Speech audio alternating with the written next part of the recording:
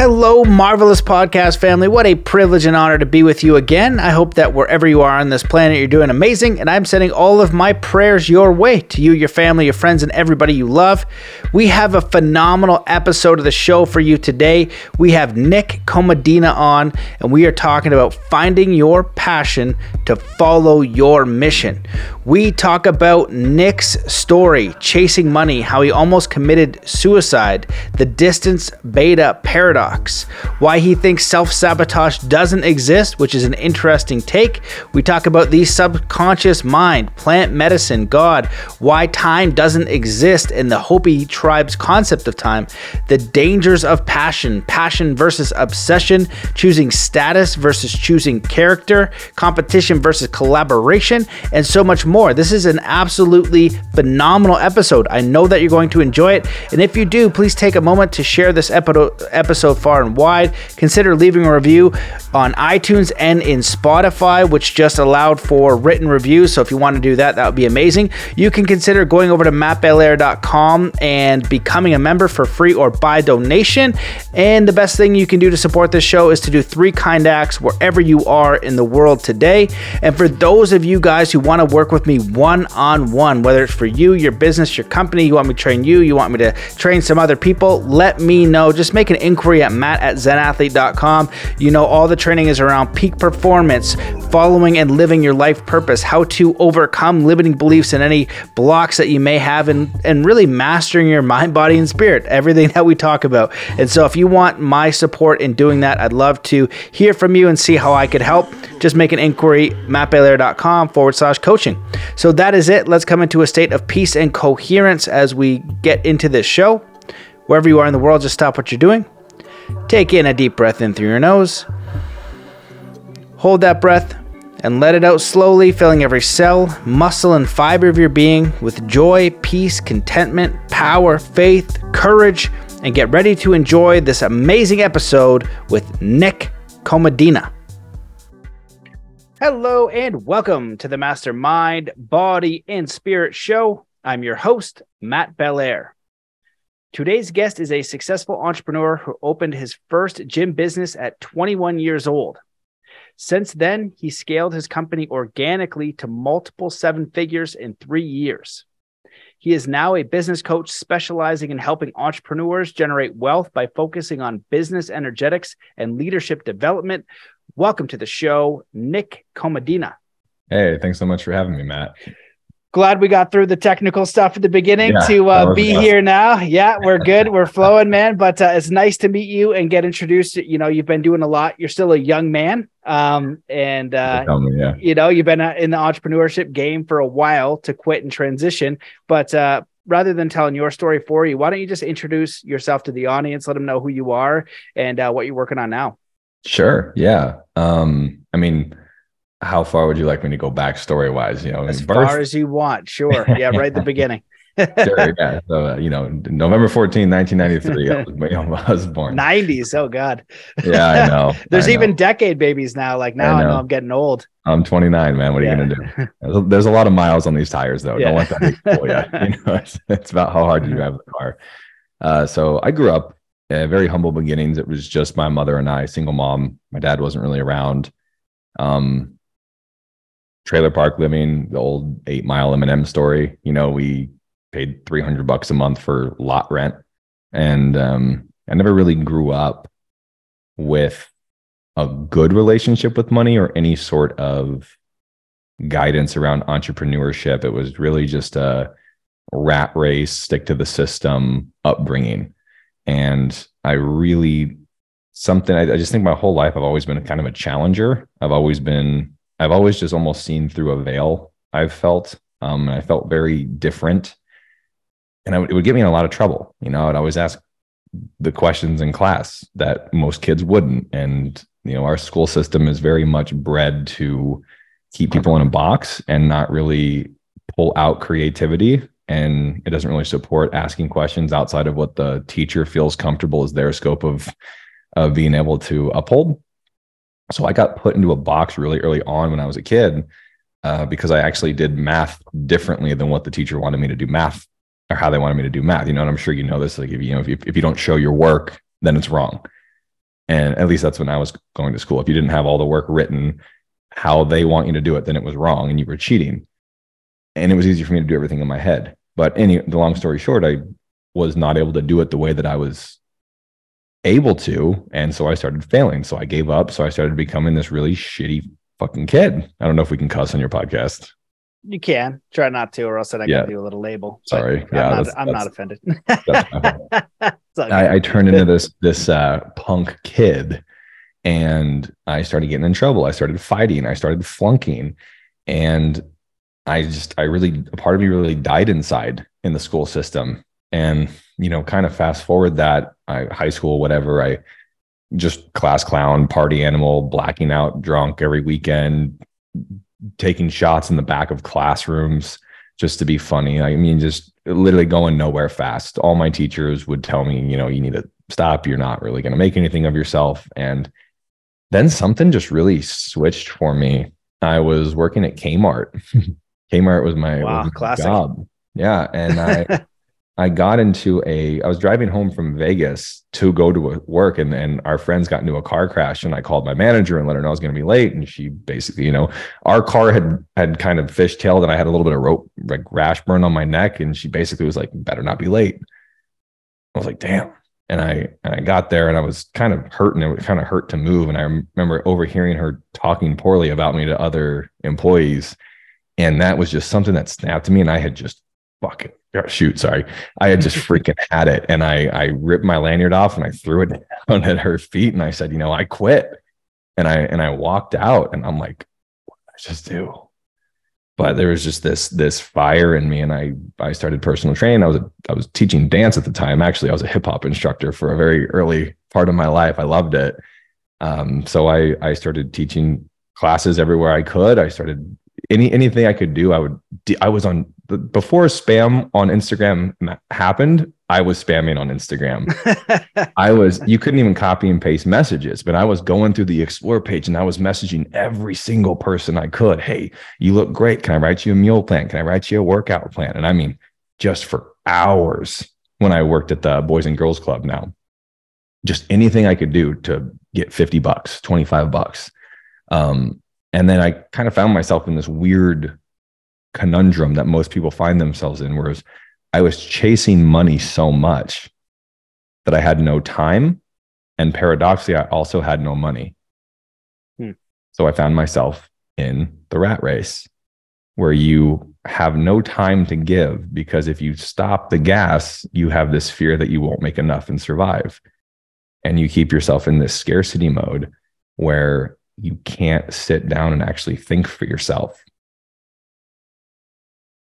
And then something again just kind of snapped. I got a job at this guy's gym as a personal trainer, and that's a whole other story in itself, but we ended up opening a bigger gym. He was probably the worst boss I've ever experienced. I haven't experienced many bosses, but he was the last boss that I experienced. And he ended up firing all the trainers overnight in a group text. And then that was when I was like, shit, it wasn't even a thought of like, I should go back to these other stable jobs. It was, I need to find a spot. I need to open it so I can keep training my clients. And then that's when the gym emerged, and it wasn't this, amazingly industrial sized gym, but it was a gym, and it was functional, and we had trainers, and we saved the company. And we had that for about 3.5 years before I made the decision to go online full time, because I realized that was another big paradigm shift for me. Was that I looked 50 years in the future, and I still saw myself at this gym in this small town. And I also was like the man, because out of all my friends, like I owned the business, I was making good money, and there was no growth happening anymore. And so I made the decision in like 30 days, like closed the gym down. I sold all the equipment, and I moved to downtown San Diego. So in the span of 2 weeks, my income went down about 70%, and my living expenses doubled. And so I sat there and I was like, I have 2 months to make this work, or I'm homeless. And then about a year of me going all in on that was when I was actually finally like looked back at my bank account and realized, holy shit, I can buy a house. And then 1 year of being fully on my own, I was able to get handed the keys to the first house I had ever lived in my entire life. And that was just such an incredible experience. And, from there, the company really scaled out large. Um, and I found myself in Texas with a partner at the time, and that was just an incredibly toxic relationship. I mean, we were both just doing horrible things, and really lost myself and realized that I was building up my business all from this energetic place of self-hate and trying to become, having this worth tied to how much money it was generated and how successful it was, because I thought that was what would make me feel better, make my partner love me, and all of these things. And once that all came to a head, I couldn't unsee it. And I dissolved the business, walked away from it, and realized I want to make sure, because it ended with me almost killing myself. Wow. I had a gun to my head in the backyard at 3 a.m. because I didn't see a way out, and I was just so ashamed, and I was so lost, and I had just been on edge for 2 years straight, and the whole thought was, man, if I pulled this trigger, it would just be like 5 seconds of peace. And something told me in the back of my head when I put that gun up, just said no. Like, I thought somebody was behind me, and nobody was there. Wait, did you hear an audible voice? I heard an audible voice that was like, no, just super nonchalant. Nope. Was it your voice? Like, not internal dialogue? Because the only reason why I'm asking this, but I had a near-death experience in Everest, and I wasn't doing that, but it was my voice outside myself. Except for this actually wasn't helping me out. This was telling me to go to sleep, which is like, what the hell? Wow. That's crazy. That's crazy that it was an audible voice. So you were serious. Yeah. I mean, I thought it shook me out of it to where I turned around behind me to, like, is somebody in my backyard? Wow. And nobody was there. And I got this massive, like, shiver up my spine, and just something was like, I guess I'll go back to bed. And then it got, the breakup after that, it got really bad. I mean, we both had social. Go ahead. I just want to go back to that because it's interesting. So at this point, you're really successful. No, I'm very rich. Yeah. Okay. So you've made a lot of money. So on paper, successful. Yes. On paper, perfect house, perfect girl, got the dogs, got the supercar, got the bank account, got it all. Wow. And you just, so you have that, okay, external materialism dialed in, which is nice. So when you don't have it, you're like, yo, I'm driving this shitty car, or I'm struggling to pay bills. Life is rough. But you have all those things. So where did the, I guess, pain come from for you, where you're like, I can't stand this living? I think, and this is why, when I almost killed myself, I kind of had this revelation of, I need to dedicate the rest of my life making sure nobody ever even comes close to what I just did. And, like, even in the sense of building what I built, and then realizing you had to tear it all down and all of these. So what I realized was that I had built this massive company and these loyal followers and clients because I was operating from this place of lack. I was operating from this place of scarcity. So I was trying to be everything for everybody, and I had no boundaries for myself. So I built this entire business off of codependency. All of my clients were codependent on me, FaceTiming me in the middle of the night, texting me whenever anything happened. And I was fine with it because it was allowing me to not pay attention to what was going on in my actual life with my partner at the time. And, there were a lot of red flags that I had ignored, and all my non-negotiables became negotiable, and she cheated, and I cheated, and then neither of us knew, but we kind of knew. So it just kept going more and more and more. And, eventually it just all blew up. And I just looked at that entire life as a whole, and it was a massive ego death, because it was my whole identity was attached to this life that I had, all the friends that I had, all the clients that I had. And literally overnight it was gone. And that was so, I don't even want to say it was bad, but at the time it just felt like death. And so I felt real death was an easier option. I think I might have gotten a little off of what the question you asked was. I think we were just talking about your origin story, and then I made a Well, comment. you asked a question of like I had the Oh, maturity oh that yeah, yeah. says, So what, like, where did the agony come from? Like, you hmm, have all this thing, and you're just like in such pain that you're yeah, like, you know what? It's going to be easier for me to just stop this. yeah. I think the pain came from me knowing that I was sacrificing who I was meant to be as a man because I was too afraid to let go of the story that I had created for myself. So I was enduring so many things that I should not have endured because one, I convinced myself I deserved it because I was kind of doing the same thing. And every single thing I built in the business was a desperate attempt to escape the pain that I felt in myself and in this relationship. So, and this is why I'm big on business energetics, because if it's the energy going in when you build, then it's going to be the energy there in the final product. So it's just going to keep creating this loop system, and I think a lot of people think money is going to solve the problem.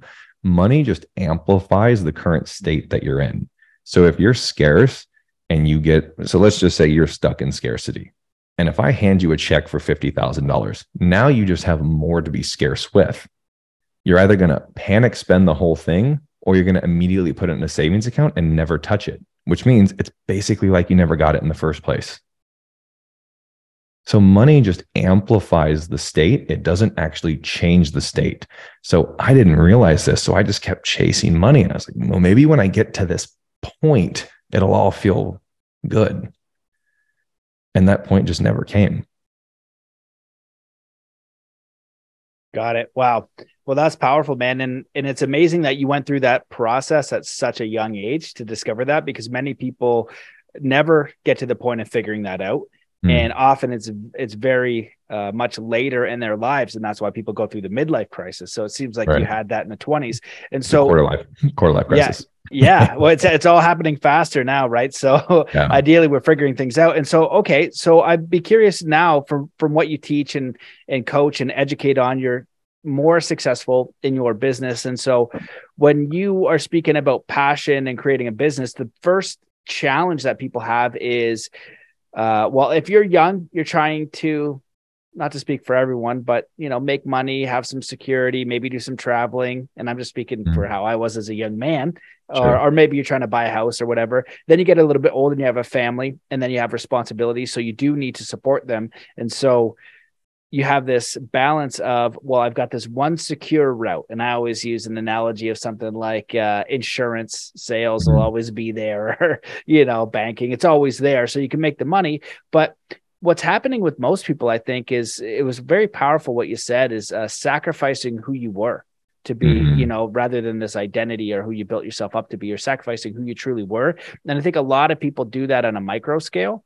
mhm. They're not really honest with themselves, who they are, what they know they're capable of.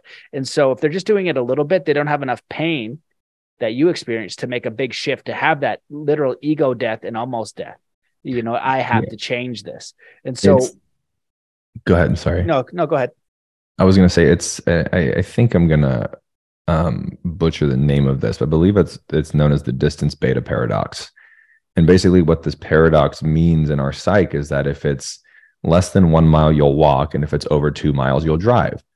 And so the paradox is you'll actually travel 2 miles faster than you'll travel one. And how we put this in our psyche is if the problem is big enough, you'll actually make the change to get out of it faster. So the worst thing that can happen for you is actually being somewhere where it's not bad enough for you to escape it, because you'll stay in it longer and it'll do more damage. So if you're in a relationship and you're not really fulfilled, or you're in a job and you're not totally fulfilled, but you're getting a good paycheck, maybe the sex is good, versus if they were super abusive or you had an awful boss, that's actually better for you because you'll say, I'm done, I'm out of here, and you'll make the change significantly faster. So we have this weird paradox in our psyche where if things are okay but not amazing, we'll allow it to drain our life force every single day, and then eventually we actually get too tired and too exhausted to make the change in the first place. Yeah, well, I've never heard that before. I really love that analogy, and I'll look into it so I can understand it better. The I am distance, beta, paradigm, if that's what it is. We'll figure it out. distance doesn't seem like the right word. We'll find it. And even with my show, I was like, I have a quote. I'm like, you got to go find this and verify everything for yourself. Yeah. Yeah. So when someone is thinking about the transition, right, they want to move towards more of what their passion is. They're not sure how to make a business out of it or what they're going to get out of it. I feel like there's something to be said about the value of security, especially now that I'm a father and you want to be able to make sure that you can pay rent and get some things in a row. But at the same time, I don't think that most people want to sacrifice like who they are and work a terrible job. You know what I mean? And so, the example I can give is one of my friends, amazing guy, one of the best people I know on earth. He has a job, and we'll just leave out what that job is. It's a fine job, and he likes it. And we were chatting once a few years ago, and I said, well, how are things? And we hadn't seen each other in a bit. And he goes, I haven't done anything in a while where I'm proud of myself for. Wow. I was like, oh, wow, that's interesting. I said, well, buddy, you're working to provide for your family. I think that's a beautiful thing. You've got some kids and you're providing for them. And we can brainstorm right now some ideas that would light you up, you know what I mean, to move in this direction. And, unfortunately, since then, he hasn't taken any action. And at the gym that I had, there's a person there who's a co-owner of the gym, also a mechanic, or works with cars and things like that. Did the exact same process, but liked working on his own cars. Now he has this, main business that's only building the cars that he wants, that it really fulfills him. It's the same transitionary thing. And what I was trying to relate to my friend was, it was a little bit over time. It's a little bit of action over time. You don't have to explode where you are, you know what I mean? But you got to get clear. That's the thing. You need enough space to get clear first. And I'd be curious how you walk people through that process and help them. The other big thing is like self-sabotage and imposter system and all those things. I know you talk about that. So I'd love to hear your thoughts on those things. I've got a couple rabbit holes I can go in through here for sure. One, I actually don't think self-sabotage actually exists. So let me tell you why first. And then I do want to get into the process, because I've worked with a lot of people. I've actually created a 6-step process that everybody goes through that I've observed. But the subconscious is a very unique part of our brain, and it pretty much runs our life, and whether you're biblical or not, we'll just use it for reference. They say, God created us in his power, right? And so we're co-creators of our reality because we have God's power inside of us. So the question becomes, well, which part of us is creator and which part of us is co-creator? Co-creator, we can see. That's our conscious self. That's you and me here right now. Creator is subconscious. Subconscious is what I would deem as the God's power, because it's there. You can't see it. You can't feel it. You can only experience it. And you don't realize you're experiencing it until you actually become aware that that's what you're experiencing in the first place. So your subconscious is very literal. It takes everything you say extremely serious. So when people say all of these negative things about themselves jokingly, your subconscious thinks it's a matter of fact. And let's use your subconscious as in this example, we'll use it as a little boy, right? Let's say your son, or you have a daughter or a son. Daughter. Okay. So let's say your daughter overhears you and I, and your daughter's your subconscious. She overhears you and I right now talking on this, and you're like, you're pissed, and you're like, all I want is my car clean. That's all I want. I just want my car clean. I'm pissed. I just want my car clean. So she's going to go, well, I love dad. I don't know how to clean a car, but I'm going to go clean his car because that's what he asked me to do. Right? That's what he said to do. And so she doesn't know how to clean a car. So maybe she goes under the sink. She pulls out like steel wool and bleach, and she goes and she just destroys your paint job. You walk out of the door and you see the car. And the first thing you do is yell. And you're like, why would you do that? I can't understand why you think that's a good idea. That's the worst thing that ever happened. You ruined the car. That's not what I want. She goes back upstairs, and now this like need to clean the car right comes into play. So she's going to just keep cleaning that car over and over and over and making you more and more mad, until you actually can realize and be humorous and say, wow, you know what? Like, that's actually exactly what I asked for. Thank you. Let's do it this way now. So when we say self-sabotage, we're actually creating more of a gap between conscious and subconscious. We're actually putting a lot of shame and guilt on our subconscious for trying to create the reality that we told it to create for ourselves. So when you can actually look at it and be a little bit more playful, I know that's really hard when somebody's stuck in scarcity, but how many times do people tell themselves a story? Well, and I can't tell you the amount of entrepreneurs, Matt, that I work with that are saying, well, I can't get past 10K a month. I can't get past 10K a month. The second I put them in a hypnotherapy session, because I'll do that for people, and I bring them back to the very first time they've talked about their business, what is the demand that they put in? They say, I just want to make 10K a month in my business. If I just made 10K a month, I'd be good. So what happens? They achieved this 10K a month, and now all they're doing is getting upset at the fact that they're only making 10K a month. So your subconscious is like a little kid. It's like, well, that's what you said you wanted. So I'm going to keep you here until you finally can say, good job, buddy. That's what I wanted. And now my subconscious is saying, what do you want me to do next? Does that make sense? Yeah. Well, I love that analogy. It's similar to one that I share. I say when you're talking to your internal dialogue or your subconscious, treat it like a 7-year-old. Mm-hmm. And that's how it understands things. It's very literal and it's very innocent. And, when my daughter messes up, she's very tiny. Last thing that I want to do is traumatize her with my anger about a situation. Right. And this is it, because they don't have the full understanding. And I feel like it's the same with the subconscious. And I would love to hear, and there's so much work on this idea. There's Dr. Joe Dispenza and the placebo effect. There's Dr. Bruce Lipton. There's sports psychology. There's hypnosis. There's all kinds of information about how the subconscious is always running. So I appreciate your point of view on that. It's a little bit different than I've heard. I'd be curious if you can share like your 6-step process, because I feel like what that will link back to is also self-worth. When I work with athletes a lot, I would say in this case, it's similar to self-sabotage. I don't know how you'd reframe it, but often, athletes, which was interesting, they wouldn't come when they wanted to be the best, right? Like sports psychology still really hasn't hit the mainstream, but they would come when they're getting second and they should be the best. That's most of the people that I work with. They had everything that it took, but now they're asking for my help because either A, they crashed in extreme sports, doing freestyle motocross or something really intense where you only do that once and you're like, no more. Because I don't need to be hospitalized, killed, or paralyzed for this. I need to do everything I can to keep myself safe. And what happened most of the time is I found it was around self-worth. Right. Where their idea or that subconscious idea in their mind is they weren't good enough to be first. So I'd love to hear your thoughts on that self-worth and then maybe peeling into the process. And then if you have the ideas, how do we program it to say, okay, this is the new command. If you're going to wash my car, do it with some nice wax. You know what I mean? I love that. That's what we need. Definitely. So I think I'll start with the 6-step process, and then most people listening, you can probably figure out where you are on this spectrum, because anybody, from what I've observed, anybody is in one of these 6 stages at any point in time. The first 2 can kind of collab together, but it's like anything about having a problem, right? Stage 1 is awareness. Stage 2 is acceptance. Once we have those 2 things really paired together, and there's a lot of depth to those 2 stages, we go into the stage of awakening. And this is where most people kind of realize, man, the things that I thought mattered no longer matter.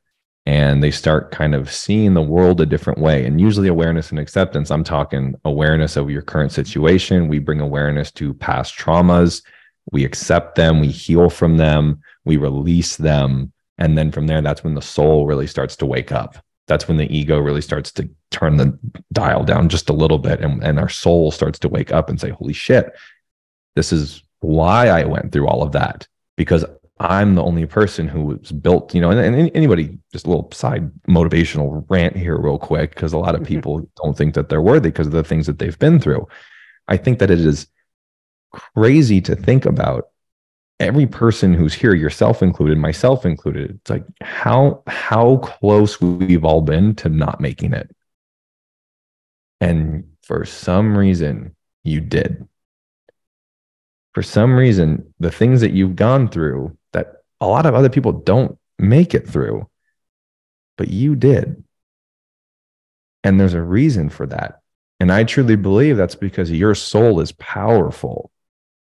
And it chose to come down here and experience what you've experienced from, because you were meant to heal from it and then help others from that. So a lot of times when we go through the shit in our past, we keep it to ourselves because we're shame, guilt, embarrassed. We don't want people to judge us. And then it grips us. And then we just keep replaying that past over and over and over again. And we wonder why we're in this cycle of self-sabotage, right? It's like your subconscious is like, I'm going to keep giving this to you until you realize what's happening.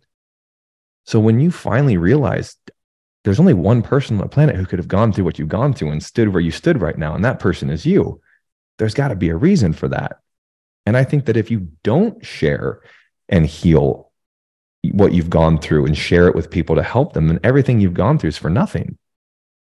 All the pain, all the loss, everything you've gone, it's worthless. And that I can't accept for people. It keeps me up at night. So long-winded way, that's awakening. You awaken to who you are, your purpose, what you're obsessed with, what you hate, what you're here to heal, who you're here to help. From there, we have application, because that awakening is very overwhelming.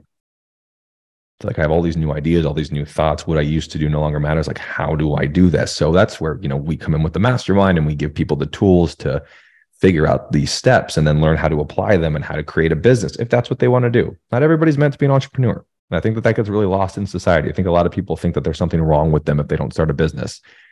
Businesses need employees in order to be successful. So you can still be a part of a large vision without owning the company, just so everybody's clear on that. I think there's a lot of weird shame around not being a business owner now. And then after the application, stuff starts to happen really fast. And this is where ascension comes into play. Stage 5 for me is ascension. And this is where you really step into your power. This is where you really realize, wow, this is what I was meant to do. Business energetics are aligned. Your messaging is perfect. You know who you are, who you're meant to help, and nobody can tell you otherwise. And then that segues you into step 6, which is abundance. And that's when leads are coming in, money's coming in, wealth. This is wealth. There's a difference between people being rich and people being wealthy. And I think that this is the 6 steps. I call it straight A leadership. How to become the 4.0 CEO. They're all A's, like school. I like to, anyways. And that's kind of the path that I've seen every person I've ever worked with go on, myself included. That's amazing, man. I love that process. And I feel like the way you added a little tidbit for each one is really the process. It's almost like the same process, but different for when you go through the stages of grief and dying, that awareness. And the awakening is the biggest issue. And exploring some psychedelics and plant medicine and watching how ayahuasca became popular. And I had experienced that before it did, and watching it become mainstream. And at first I was all for that plant medicine. I was like a big cheerleader. And then after a bit, I changed my perspective, because I felt like a lot of people weren't able to get to this next stage of application. It became this thing where you're like, okay, great, I'm going to go do this, but the application was too hard, or they weren't committed. It's like this very powerful experience that they might not be ready to integrate. And so, I feel like the application is very challenging for a lot of people. They can get to the awakening point, but to start to get to application and stay there, I feel like is a big challenge for a lot of people. I actually will add a little notion here, because I actually find that, and this isn't to say that I'm a messiah or anything like that, but I find that a lot of people now use psychedelics and plant medicines as an excuse to remain unconscious. Because the plant medicine can show you what needs your attention, but it can't fix it for you. So most of these people are going because it's the new woke thing to do. Oh, I did ayahuasca. And right. So now it's like, I'm woke and I don't have an ego anymore. And, people are skipping a lot of steps and going straight to that because they think that's going to solve all their problems, and they, I did this ayahuasca retreat and I saw this trauma from my past and now it all makes sense. And if they're skipping steps in the process, it crumbles, because they'll start to have the awareness. Oh, now see, they actually think they're awoken, but they actually just got the first step, which is awareness. And they're hopping steps because they're not understanding the process. And this is what I just see that a lot with people. People will jump to ceremony as a means to kind of show that they're doing the work, and it becomes an excuse to continue to remain unconscious. Yeah, 100%. Well, I agree with that insight, and I began to observe it in Yeah. various ways over the years as it Yeah. became more popular.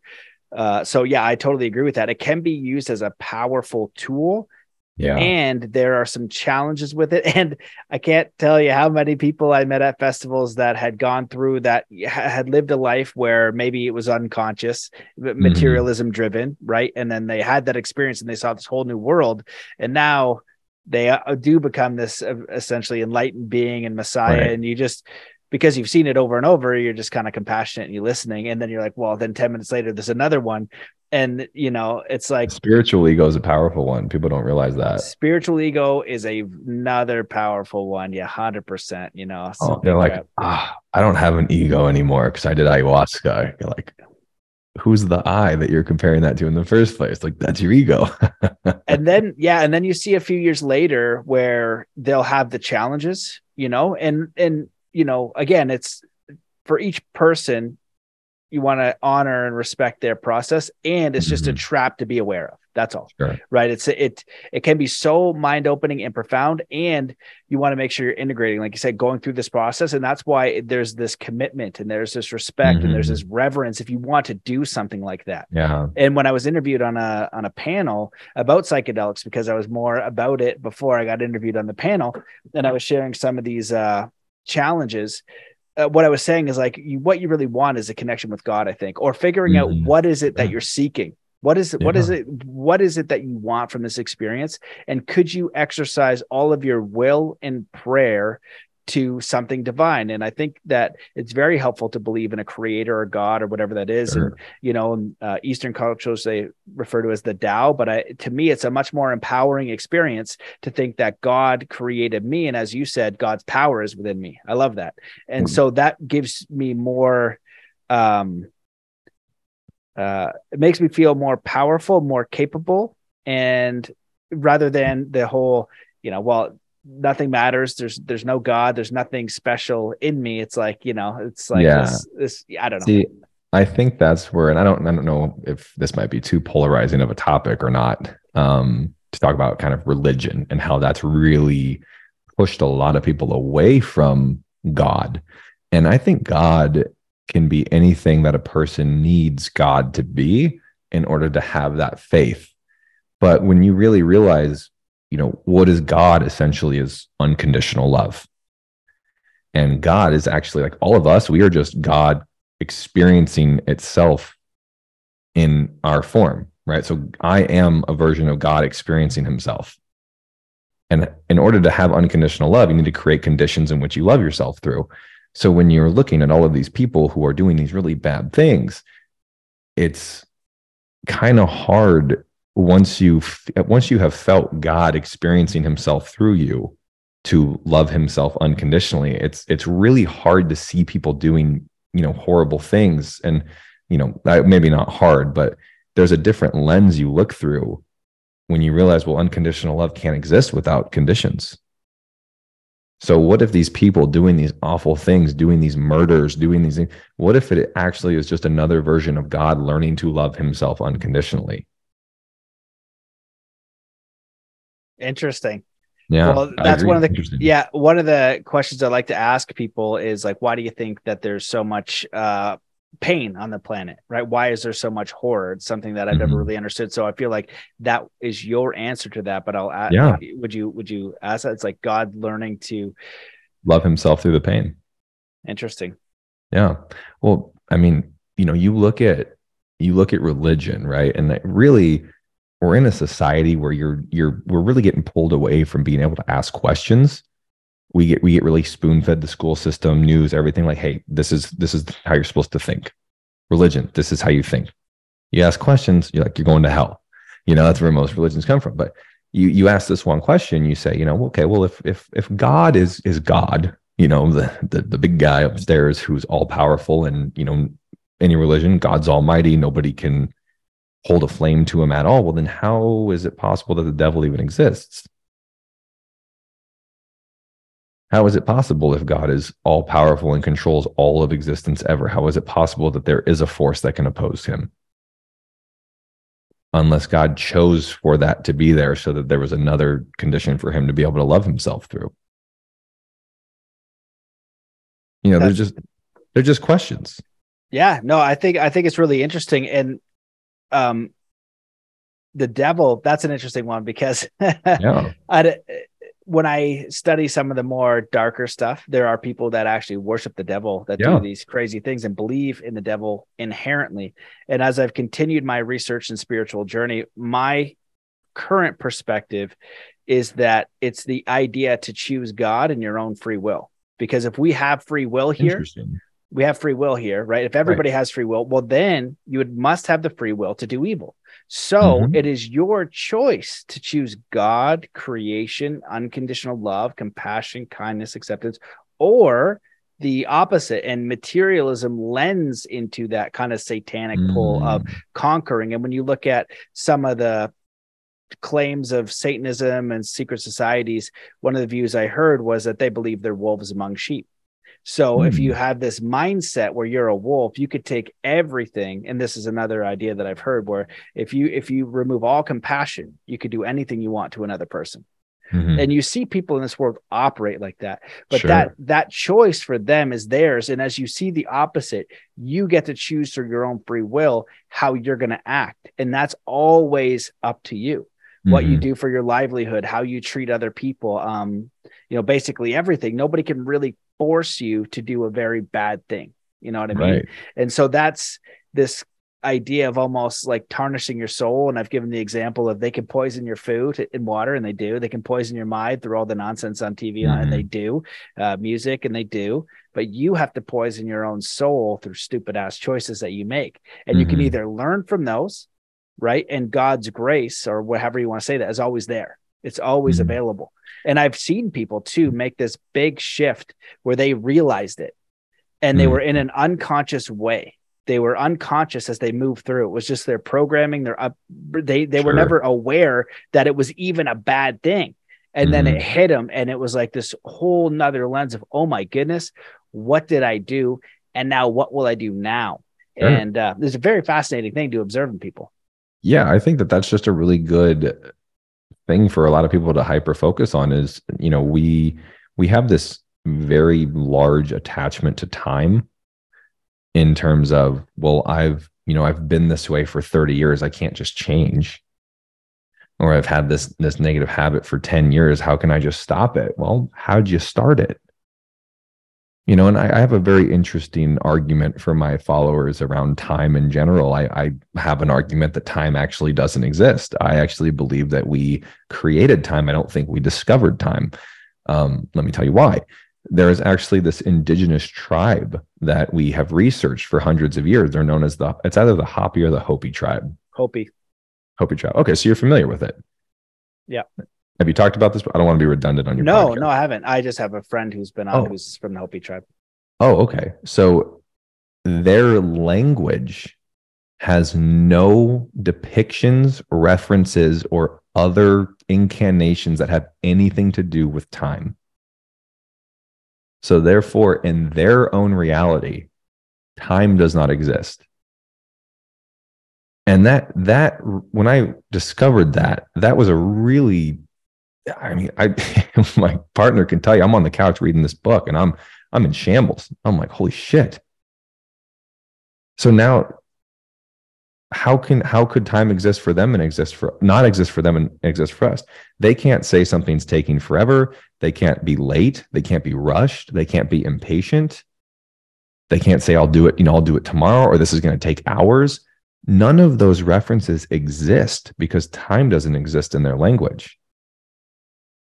So now the questions really become, are they right? Are we right? Are we both right? Or are we both wrong? And I think that's really fascinating because when you see these people who say, I've been this way for 10 years, I can't change. Well, what would somebody in the Hopi tribe do? If somebody just said, hey, you can't do that anymore, there's no concept of time. They just say, okay, I didn't realize. And then they just change in an instant. Most people's lives, they talk about, time. How do I heal from this? Well, it takes time. Does it? Does healing actually take time, or does deciding to finally heal take the time? Because the second that you choose is when your life changes, not anything leading up to it. So it really just it comes down to how long a person is willing to wait before they choose, is what I've observed. Those are interesting. Well, I love the idea of time. Going to the Vatican, actually, they changed the calendars. And when you get into some deep history research anyway, there are all kinds of weird things around time and how times got messed up from the days of the week. And when I trained and studied with the indigenous elders, their thought process is that the earth is 20,000 years old. When I was in Egypt in the pyramids, they believe they're at least 10 to 12,000 years old because they can prove that there's water corrosion on it. So they're older. So time is a weird thing. And one of the examples I like to share with people is like, try to imagine in your mind, a year's worth of time, and then imagine, a year and 1 week, imagine a year, 1 week and 1 day, imagine 6 years. And maybe it's from 10 to 15. Like, how does that feel in your memory? And so when you go into Buddhism, things like that, they say there's only now. There's only now, right. now. And when you go into a deep meditative state, you can experience a space of timelessness. You can actually time travel as well. What do you mean by that? Sorry, I didn't mean to cut you off.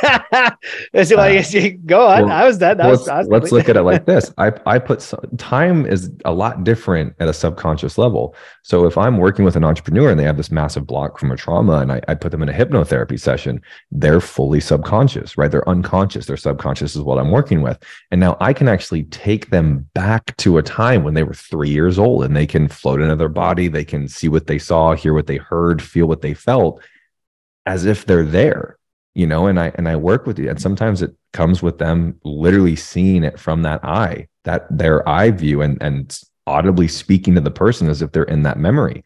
So you can actually time travel at a subconscious level.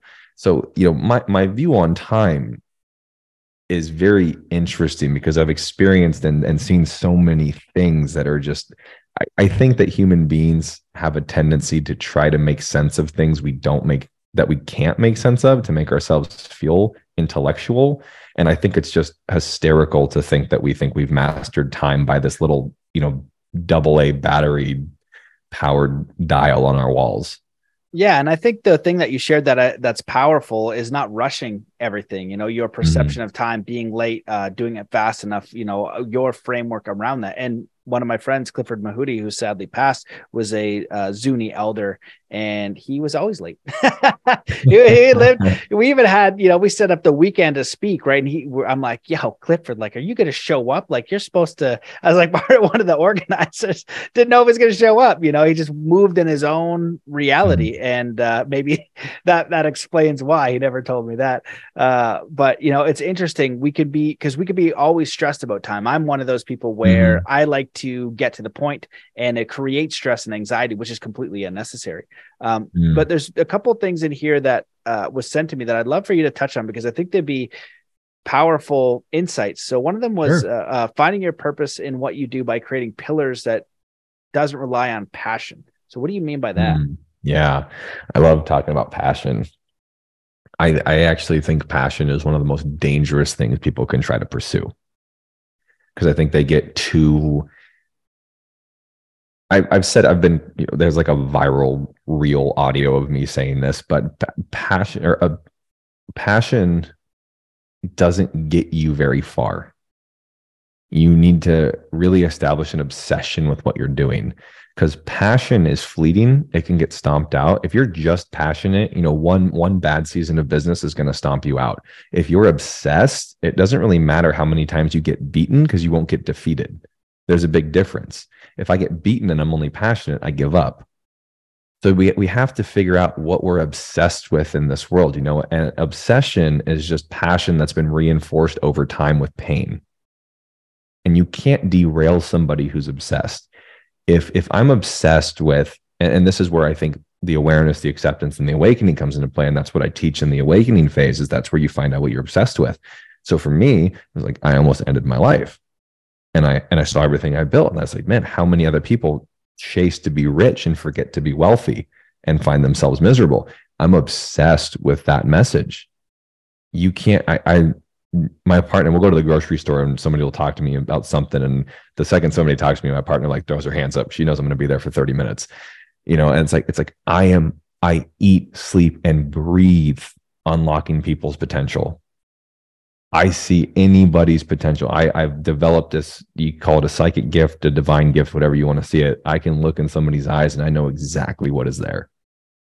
And I am obsessed with pulling that out of people. If I'm just passionate about pulling that out of people, well, then I start becoming a different person if I'm making a lot of money versus if I'm making a little bit of money. My process starts to change. I start to adapt based off of what's going on, and I'm losing sight of my why. Does that make sense? They even have a categorization. You can go to jail for a crime of passion because passions make you do stupid fucking things. Sorry. I got passionate and I messed up.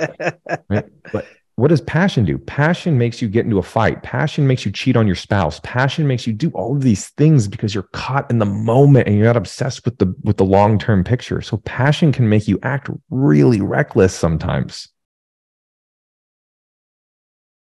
Wow. Well, yeah, I love that. I've never heard that distinction before. And I think it's important because I had Chris Duffin on, and he's a very successful entrepreneur, also one of the strongest people who's ever lived, squatting and deadlifting 1,000 pounds for reps.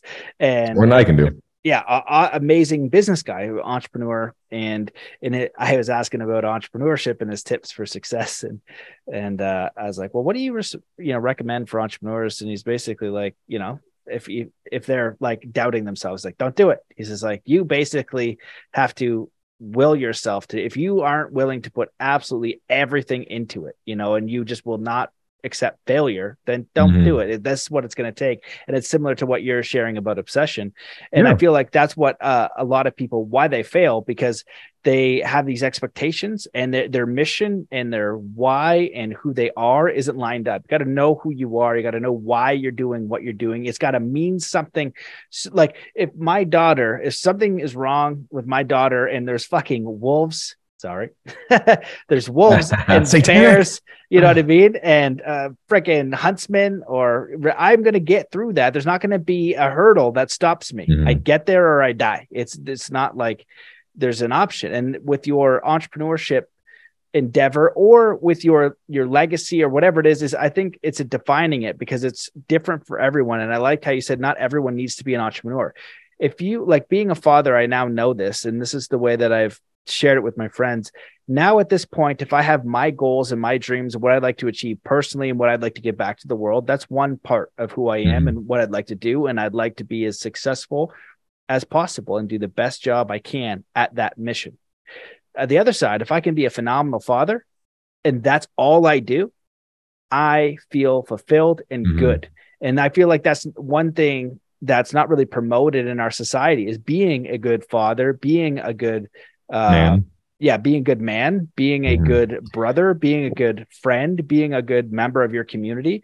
That could be it. That could be your passion, but that's going to come back to you going through all the work that we talked about. So you know yourself, right? Maybe you're a kid's coach, right? Maybe you're coaching the team. Maybe you're just there for your uncle when everyone else is being a total dick. It can be that small, right? Or it can be grand, where as you go through this process, your vision and what you see you can do, your capabilities grow, and then a new inspired thought will come in to lead you to the next thing that might be bigger. And then over time, months, years, and decades, all of a sudden, you've created something where people say, wow, what an amazing life. And you're like, yo, I did that from like the KFC guy. I think he started like 50.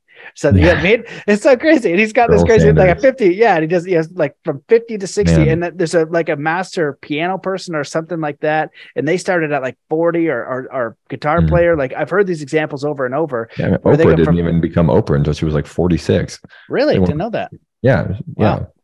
Yeah. Oh man, there are so many different conversation sparks that your whole spiel just brought up for me. It's really hard for me to pick one, but one quote that came to me, and I really love this quote, and it says, men would rather be envied for their material success than respected for their character.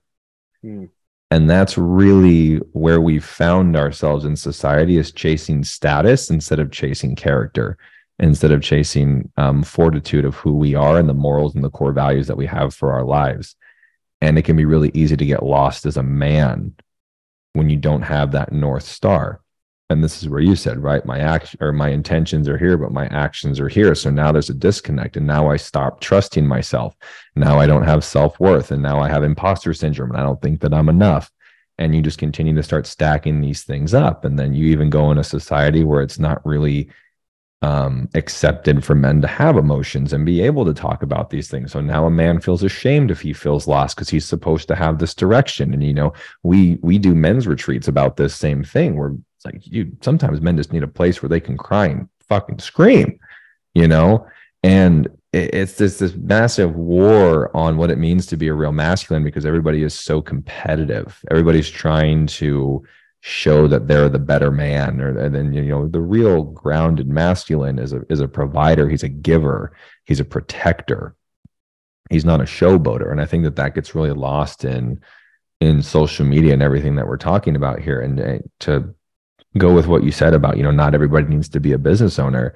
The purpose, the main role of the masculine, this can be men or women, the masculine is to be a giver, a provider, and a protector.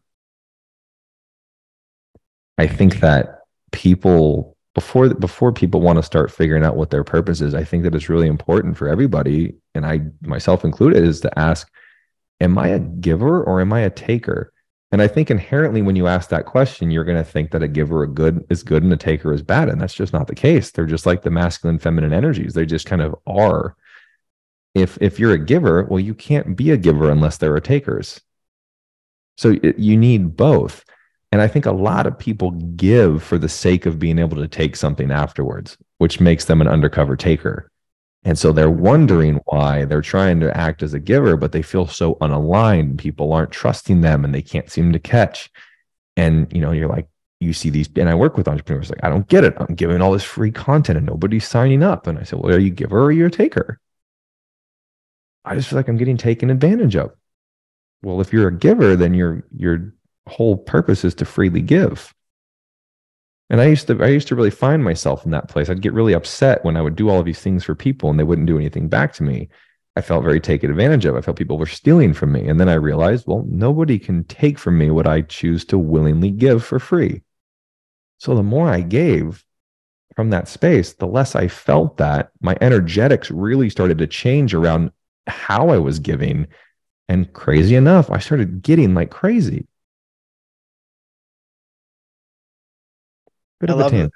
Yeah, no, I love that. It reminds me of, working with David Lombard. We're just talking about giving without expectation.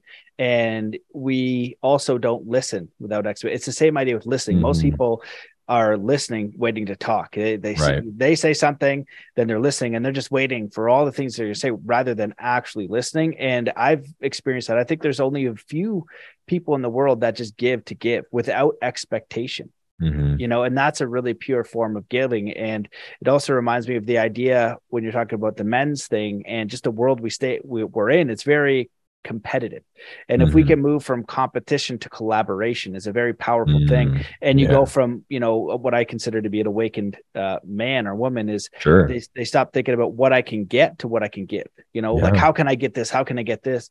But if you're thinking about how can I serve or how can I bring value to others? And one of my most successful friends, he's like, I wouldn't say he's the most spiritual guy. He's kind of spiritual, but he just has this one thing right. And he goes, I just try to create value for people.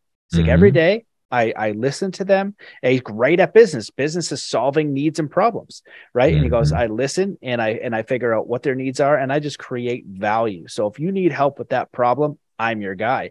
And that's a beautiful thing. And because of that, he receives a lot, right? Yeah. But he's not doing it just to get, you know what I mean? He's like, I'm not doing this just to get something. He's like, I want to create value. So like if you got the lemonade stand as a kid, right? Thank you for that lemonade stand. I do want the lemonade at this moment. Sometimes you don't because it's a kid's station, but you're receiving something, and I feel like it's a pure, like when you talk about energetics, it is the energetic of it. Or if it's like, okay, you have what I need, but you also seem skeezy. You Yeah. can sense that, you have exactly what I need, but you seem like a skeezy bugger. Well, So there's I don't want definitely it. there's neediness when people are operating from lack.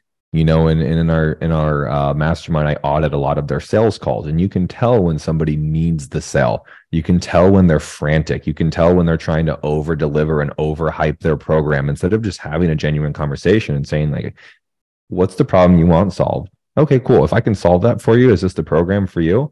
Cool. I can solve that for you. This is how much it costs. And then it turns into, well, I do all of this and I do all of that, and I really go over the top. And if you need my number, here's this. I'll give this all to you. And you can see the massive difference in dynamics, and we do it in our lives. We see this a lot between men and women in relationships, and now we're having this very big awakening of the feminine. I don't know if you've observed this in society. Women are becoming very powerful. They're really stepping into themselves, and they're starting to have real standards for men to step up. And men collectively are so unfair. Women only want men who are successful and have money and are buff and don't care about them. And well, it's you look at it like an animal kingdom here, my brothers. The males who can provide the more stability and security are always going to win, so to speak. And it's this very interesting dynamic I've observed, and how wounded our masculine really is, where the second that there's a demand for us to finally step up and heal and do some work, instead of maybe belittling women to keep them small so that we can be powerful over them, it's like men kind of lose their minds. And I think that, going back to what we talked about, the real masculine man is a giver. He's a provider. It's an honor for him to serve his woman. It's an honor for him to be able to provide livelihood for his woman and make it so she doesn't have to ever work a day in her life, but he encourages her to still build her empire. My partner, she's got her own business and her own thing. And I am honored to be able to provide financial security so that she never has to feel scarcity in anything she's creating. She's creating purely because she wants to expand her capacity of love while she's here, instead of creating out of scarcity. And if I have the honor to be able to provide that for my partner, and also make myself more emotionally available to hold space for her and make her feel like that divine goddess, that is the purest honor that a man can have. And so it's really crazy to see how men are throwing these fits almost because they finally have to stand up. But that's a massive wound that we all need to do better at healing in society, in my opinion. Yeah, I agree. Well, I've looked into both of those things pretty in depth, and there, in my opinion, there's a lot of evidence. There's been a lot of war on men, Yeah. emasculating men, toxic masculinity, this and that, and the whole feminist movement. If you look into that, you realize It's toxic masculinity. And at the beginning of it, what they wanted to do, and this is part of it per se, they wanted to get more women in the workforce. Mm-hmm. And so now you've got, if you want to be a successful woman and work in business, go for it. However, before that, and this is where it gets into maybe more, because I've been getting more into the Bible recently because of the Law Summit in that book. Now, not specifically because it's Christian or anything like that, because it's that book, but then also in other cultures as well. It's the value of the family unit. And I've also studied war a lot. So guess who the protectors are? It is the men. In the Native American communities, they have a council of grandmothers who send the men to war, strong men who defend their communities and their children. And when I look at the world and I see some of this horrible stuff, I say, where are the men? You're scared of what people will say rather than protecting children. Now, for my life, I'm like, okay, yeah, women in the workplace, great. But then I'm like, holy, I'm a little bit older now. There's nothing more beautiful than a strong family, good kids, and the mother. I don't want, my wife to have to go to work if she doesn't want to. If she can be at home with the kids, because guess who raises the kids? The state does. That school system does. And whatever that school system wants to engineer, they engineer. So they want to fluff up women, say, oh, you should be out in the workforce doing this. If you want to do that, go for it. You should have equal rights, equal opportunity, equal all those things, 100%. And if you want to grow a family and be supported, and be the best mother and do both or do one, whatever you want to do. But from what I've seen, and when I look at now families that I respect, They have loving relationships. They are bringing up high quality kids that are Mm-hmm. going to kick some ass in this world. It I, is a strong unit of safety, of support, of and then that's how that builds out to communities. And I've seen that in sports and teams. A strong family leads to strong communities, strong townships, and everybody thrives in that. But it starts with the family. When the family gets dysfunctional, all of this other stuff starts to happen. So it's a big, huge topic we go down the rabbit hole on, but that's just my 2 cents. Yeah, and just kind of reinforcing your whole there's an attack on the masculine. You see this in cultures and masculinity porn, but to go up against your thing of like women needing to now be very aggressive in the workspace. Well, what's more damaging to a man in society than not knowing how to interact with a feminine in a healthy way? A man's first relationship with the woman is with his mother. So if mother is never around and is constantly neglecting him and constantly, now he becomes needy. And now the masculine gives all of his power away and he starts becoming this lower self. He doesn't have confidence in himself. He doesn't know how to take charge in a healthy way. It starts becoming belittling. It starts becoming very controlling, very narcissistic to get women to stay with him because he doesn't know how to engage. And now this is everywhere in men now. And I was one of them. So I understand, I'm not shooting blanks here. I've lived this. I've been very wounded and I'm still healing. I have, but I've been in very codependent relationships. I've had wounds with my mother that came up in every relationship that I was not aware of. And it was a massive attack on my masculinity until I really had that awareness and the acceptance and then had that awakening, right? I really came into who I am. And we don't have enough resources to help men do that anymore. We just have resources that are really taking. I think most things, to be honest, in our society are a lack of empowerment issue. I really do, and I will stand on that hill for anxiety, for depression, for, and masculinity. I think a lot of it stems from a lack of empowerment issue and empowering people to actually ask their own questions, make their own choices and not continuously be victims. Yeah, I agree. We could have 10 podcasts on the war on masculine. And what I'm seeing, and I'm seeing it younger and younger and younger. And as we talked about the school system, it's a factory to create young people and young adults. And I'm seeing the fruits of that. Even in my generation, sports was still there and masculinity was still there. And there was a lot of testosterone and a lot of all these different things flying around. What I'm observing of these 15-year-old kids is they are very soft. They're very feminine. They're not athletic. They're not strong. And if that's not you, I'm judging. However, I love Socrates' quote. It says, something along the lines is what a waste for a man not to see the strength and capability of his own body. Because I've had that martial arts background, I feel like there's a lot of value in being strong and being capable and testing myself, because that lends to the safety and security of your family. My family. And I saw this argument going on Facebook the other day about someone was giving someone grief where it was whether it was said by Jordan Peterson, I think that was their main beef, but it was like something along the lines that weak men can't be gentle people or it's like you have to be dangerous. No, you have to be dangerous to be kind or something, because if you're along those ideas, because if you have no capacity for harm, then you can't be like essentially good. And I'm kind of you're just in the beta. You're a beta. You can't do anything. So if somebody comes up to me and is a total piece of shit, and I can choose it. You can't. You aren't doing anything. I'm choosing not to break this. You're not being kind. You're being disempowered because you don't know how to do anything else, right? So in that instance, that man is he's not kind. He's actually just powerless, and it's disguised as kindness as a safety measure to reduce him potentially coming to harm. The face and self-worth, and it's like, oh well, you're so kind. So it's like, no, you don't have the capability, Yeah, and so. I think that when we talked about it, sorry to cut you off, but like the infinite potential. Part of that, we still live in a world where we do need to protect, where my family needs to be safe. This isn't the safest world. Not even close. You know what I mean? It's getting worse. It is not the safest world at all. And like, even when we went to Paris, there was, people that like threatened myself and my partner at the time. Like it got real intense. I've traveled and had a gun to my head. There's been machetes pulled.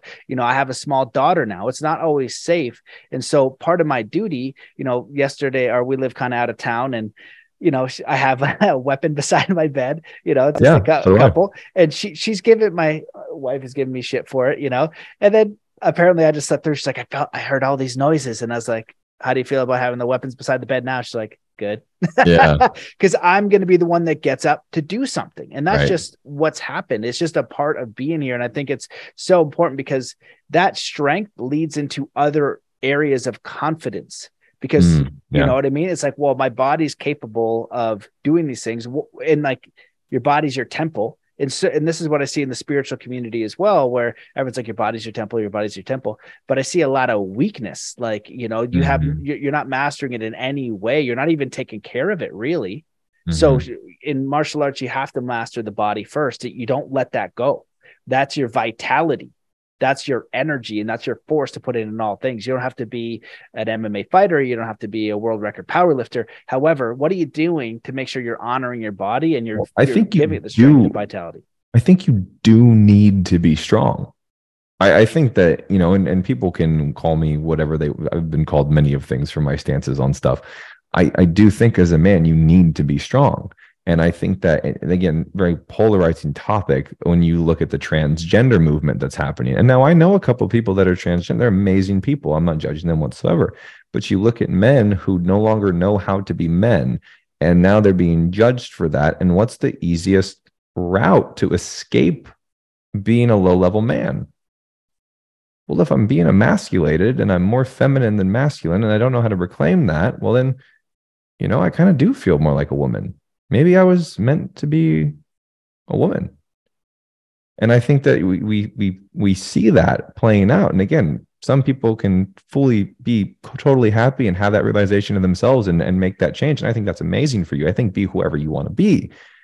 But I think that we're not giving enough attention to the intentions behind those in the first place. And we're just kind of like, we've really lost structure of standards. And I think, you see this with the participation trophies and being politically correct and cancel culture. And it's like these structures of strength and fortification that we've had just continue to get wider and wider and wider and wider. And it's really hard to really take the state of the world seriously at this point.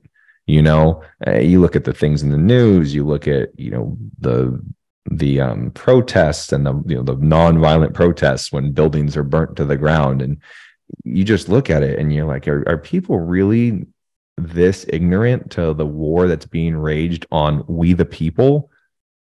I mean, what's the first thing to rally people together? It's a war. You want to get rid of all the racism and all the this and all of that. It's like, give us an enemy that's shooting missiles at us, and all of a sudden everybody's going to come together and be brothers again because we have a different enemy.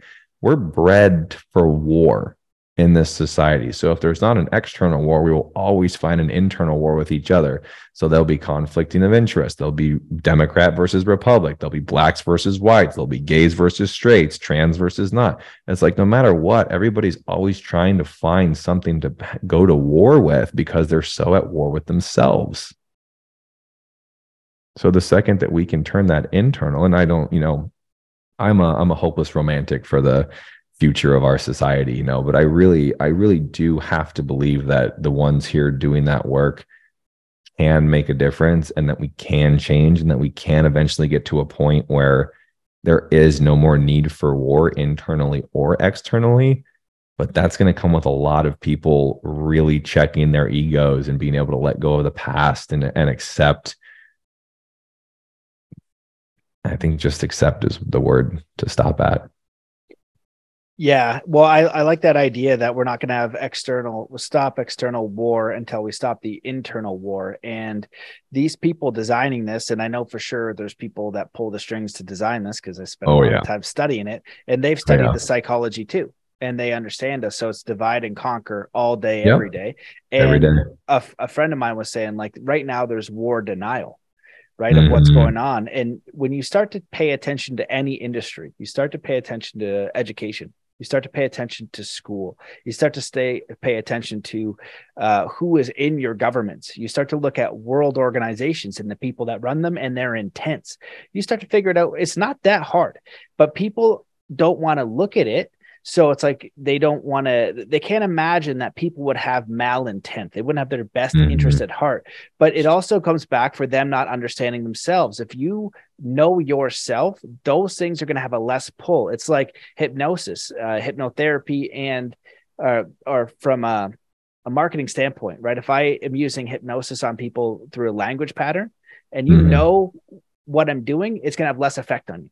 Same with jujitsu. If you don't know what I'm doing, I'm going to choose what arm I'm going to break, or I'm going to choke you out. I'm going to do whatever I want because you don't know what I'm doing, right? It works. But if you know, then you can stop it. And I'm not going to get the steps I need to break your arm. It's the same with, all this subconscious peppering we're getting. We're like, oh, that was a language pattern. What's the intent behind that language pattern? What's this little thing they're inserting in the movie? And they're in every movie. It's like, the symbolism. That was the underlying. Symbolism's crazy. Yeah. Yeah. And also like they'll always do the conspiracies, like, and they'll make them always look dumb, always look this. And you'll notice that there's not a lot of strong families in any kind of storybook, I'm kind of bouncing around, but one thing that I've always thought with the media and education and movies and songs that we popularize, if we could, story is the number one trigger for us to learn something. If we had empowering stories of who we are, what the world could be, what you're capable of doing, we could shift a whole generation by indoctrinating that with everything. And there's a reason why from 7 p.m. to 11 p.m., it's not one murder show, not CSI. It's a slew of murder shows. And then goblins over here. And then everything is conflict. And you're receiving that in the subconscious mind day in and day out. And now you're afraid of people. Like one thing David Lombard taught me was to get people's names. So I go through the checkout and I said, "Hey man, what's your name?" And he just looks at me like very suspicious, And I was like, and he told me his name. I was like, well, next time I come through and you help me with my groceries, I'll know your name. And he's like, I was like, and like, we're just people here. And we're on edge. On edge and so defensive. And this guy's supposed to be it can't be, hey, how are you? It's the stoicism. There's like a stoicism concept where the paranoid man will cause the harm to himself first. So basically the king who's afraid to be betrayed is going to go out of his way to betray people first, and then his people will betray him. So it becomes a self-fulfilling prophecy. And we are in an entire generation of paranoia. And so people are going out and acting the things that they're afraid of out first, so that then they happen to them. And it's just rinse and repeat, rinse and repeat, rinse and repeat. It's crazy, dude.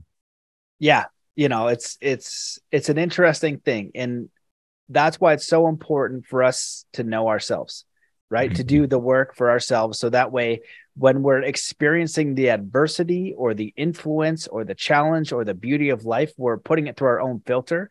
And when we touched a little bit on religion before, there's a lot about religion I don't like, and specifically around a lot of specific religions that I don't like. I don't like those philosophies. I don't like some of the things, and I don't like all the stuff that's happened in the name of religion and all that. However, some of the spiritual books, to read them for yourself through your own lens, that's the key, because you can take one and you have to make your own. It's like, I can teach you martial arts, and it could be Mr. Miyagi or Cobra Kai. I've taught you how to, I taught you how to do a feint and a right hand. This is going to work on 9 out of 10 people. You'll be able to hit them as hard as you can in the face. So they had that knockout game going for a bit. You see that one going around? Yeah. Like, what in the flying F-bomb is going on? So you can choose that. So wherever you get your spiritual lessons from, your spiritual understandings, you have to integrate everything for yourself from everything you hear. And that way you're leading yourself, because even if you do something and it's a quote unquote mistake, you will learn from that mistake because you made the choice yourself, not because someone told you to do it. And you're guiding it by your own principles, your own values. So you're going to learn, because all we do in this life is fail. Then we're like, whoa, we got a successful thing here. But the more that we take ownership on that and we listen and we integrate it and say, I'm going to try it this way.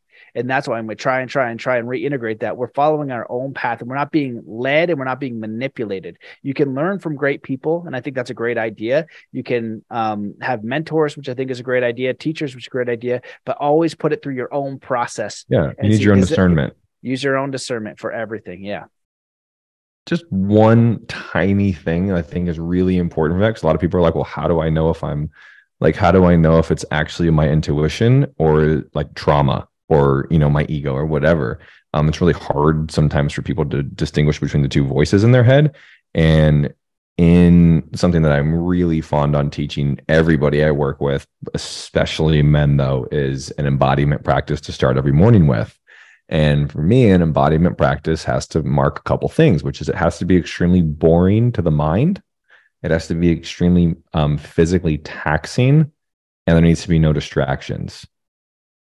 So what this can look like is, you waking up first thing in the morning and you go and you hold a high horse stance squat, and your arms are completely over your head. And now you sit here and you're breathing you're holding that for 5 minutes. And when the mind starts to get bored, this is done, we need to go do something else. The mind has people bop around a lot and they get imprisoned in the mind. The mind's in control. Mind's bored, go do this. And we stop being able to get back into our body. So when you're in this embodiment practice and you're feeling the mind, it's, you start tapping back into yourself. How does the feet feel underneath or how does the floor feel underneath my feet? What's this burning sensation in my leg? How deep does it go into the muscles? Can I feel my heart beating? Where's my breath? How my shoulders are aching? And you pull yourself back into your body out of the prison of your mind. And when you're finally back in your body, you can actually energetically feel the difference between your higher self speaking and your ego speaking. And that's where discernment really comes into play. But we are so in a society, everything's on our computers, everything's on our phone. We're completely up in our heads and in our minds all day. And we don't do anything to get ourselves back into our body. So when you're just in your mind and you're disconnected, there's like 5 different voices telling you what to do. And that's when people get overwhelmed and don't do anything. Yeah, I love that example. And it actually, because the horse stance is super challenging. And when it's so the worst. I trained with Shaolin monks in China, and they would do Qigong and they would do energy work. And these guys could break stone with finger and do the impossible things. There are 90% of people who claim to do that are charlatans, energy work, this and that, busted. 90% of them are charlatans. It's a magic trick. I know how it works. But there are some people that can do it legit.